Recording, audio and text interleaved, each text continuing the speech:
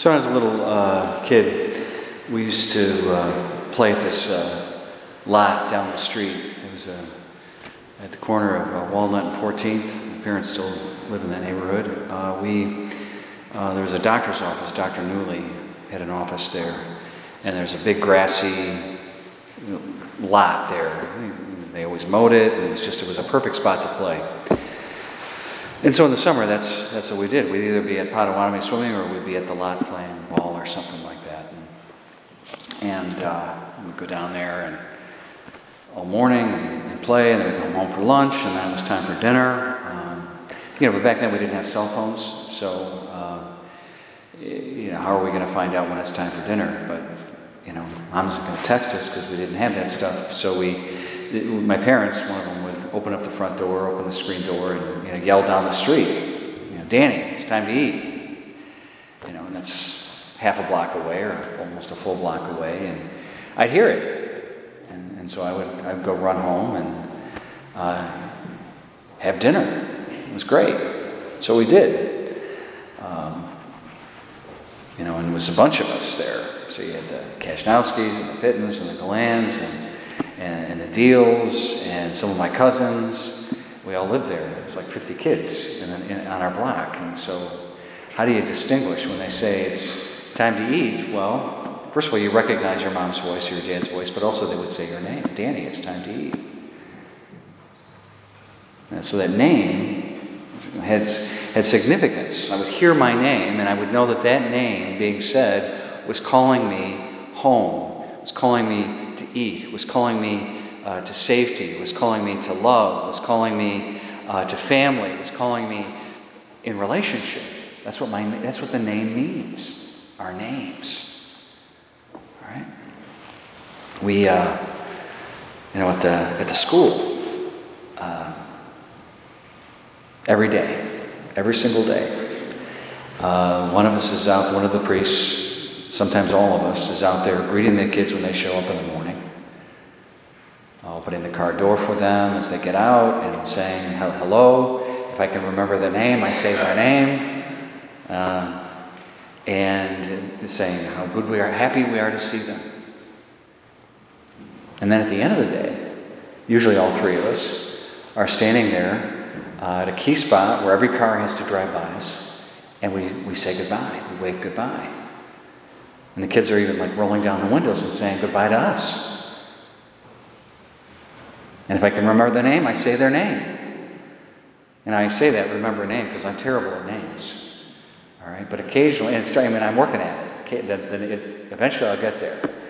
But one day, this kid was walking to the other parking lot, and he was walking on the sidewalk, and he walked behind us, and I turned and I saw him, and I said, "Sebastian." I knew his name, right? I said, "Sebastian, goodbye, have a great evening." And he stopped, and he turned and looked at me, and he says, "Why do you know my name?" He doesn't say how, he said, "Why do you know my name?" And, he's like in second grade. And without even skipping a beat, it just came out. I said, "Because you're important." And his face just lit up. "Because you're important. I know your name." Now, do you think that had some effect on him? I hope it did. Think about this. The day you got baptized, your name was said in church for the first time before God. And that name then, at your baptism, spoken in that moment of grace, was imbued with incredible power. That the invocation of that name, a name now written in heaven, known by God as your identity, established in that relationship of baptism, now that name imbued with incredible spiritual significance is a name spoken as your mission. This is This is me. I'm in a relationship with God now. And in that relationship, now I know who I am as a child of God. And that name now has the power to define not just who I am, but what I am supposed to do and be. A relationship, an identity, and a mission. A name contains all of that. And so today in the gospel, I don't know if you picked this up or not. This is the only parable in all the scriptures where we're told the name of the person. Lazarus. The only time. And when things like that happen in Scripture, they're important. It isn't like Jesus forgot to use the name in the other parables. He's saying something about this person and their name. That here was a guy who had nothing, was poor, broken, bereft, sick, lost, alone, afraid, abandoned and forgotten.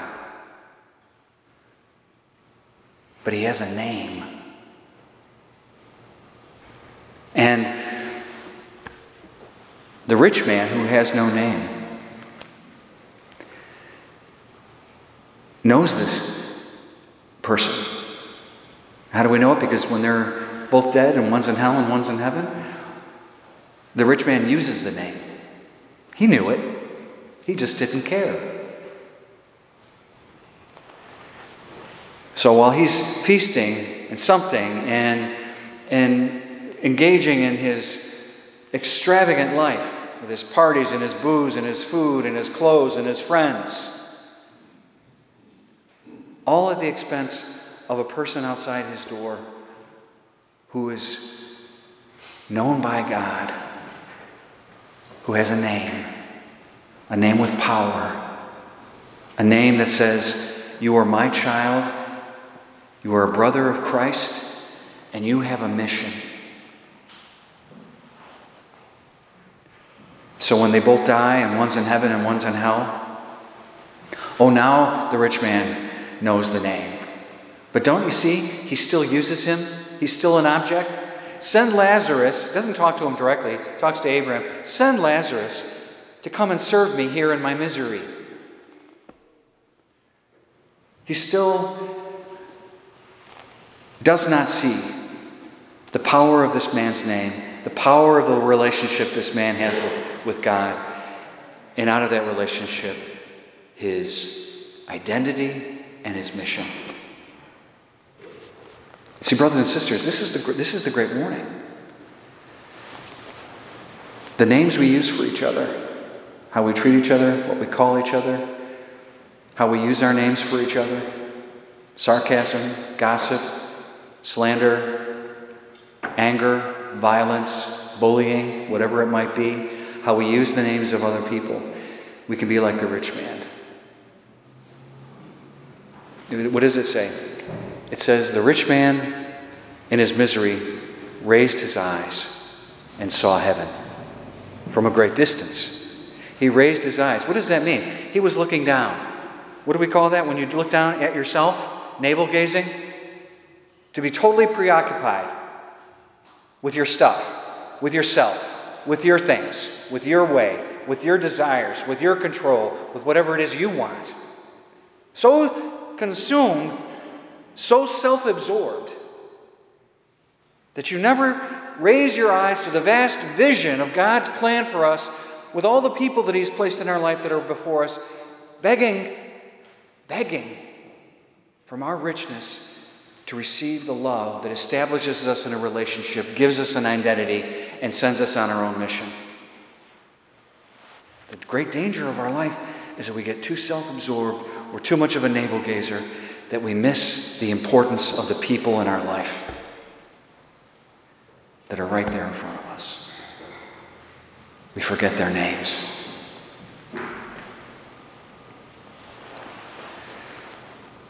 So, brothers and sisters, the Lord is telling us that this chasm that exists between Abraham and heaven and the rich man in hell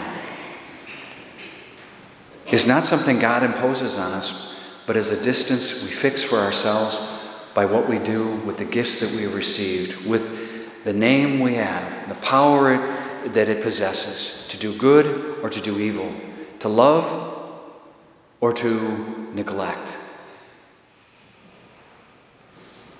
To look at our life and say, I'm going to stop looking and being so worried about myself, and I'm going to tend to the relationships that I have. Are they broken?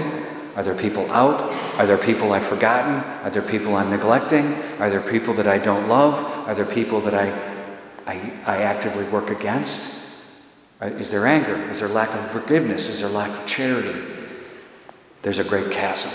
And the Lord says, with the power of your name written in heaven, with the power of the relationship established by that name, the love that I have poured into your life by grace at your baptism, you have an identity as a child of God, as a brother or sister of Jesus Christ. Now use that for good, in mission, in discipleship. Give what you have received. Love the way you have been loved. All right? See the people that are right in front of you. I hear the voice of my mother and my father calling to me, a voice carried upon the summer breeze, calling me into home, calling me into love, calling me to the table, calling me to supper, calling me into the family. Establish me in a relationship, an identity based in love, so now I know who I am and I know what I'm supposed to do. That voice is the voice of Jesus calling to us, a voice given to us by God the Father through His Son, carried on the breeze of the Holy Spirit to our hearts to remind us who we are and what we're supposed to be about. Call the name of the people in your life. Call them home. Call them to love. Call them to the table. Give them Jesus. Give them their inheritance. Make sure that when the day comes and all of us are at last before the throne of God, that we're all there together. And we're all there together because we called each other by name and taught each other how to love and let everybody know how important they are to God and to ourselves. Amen.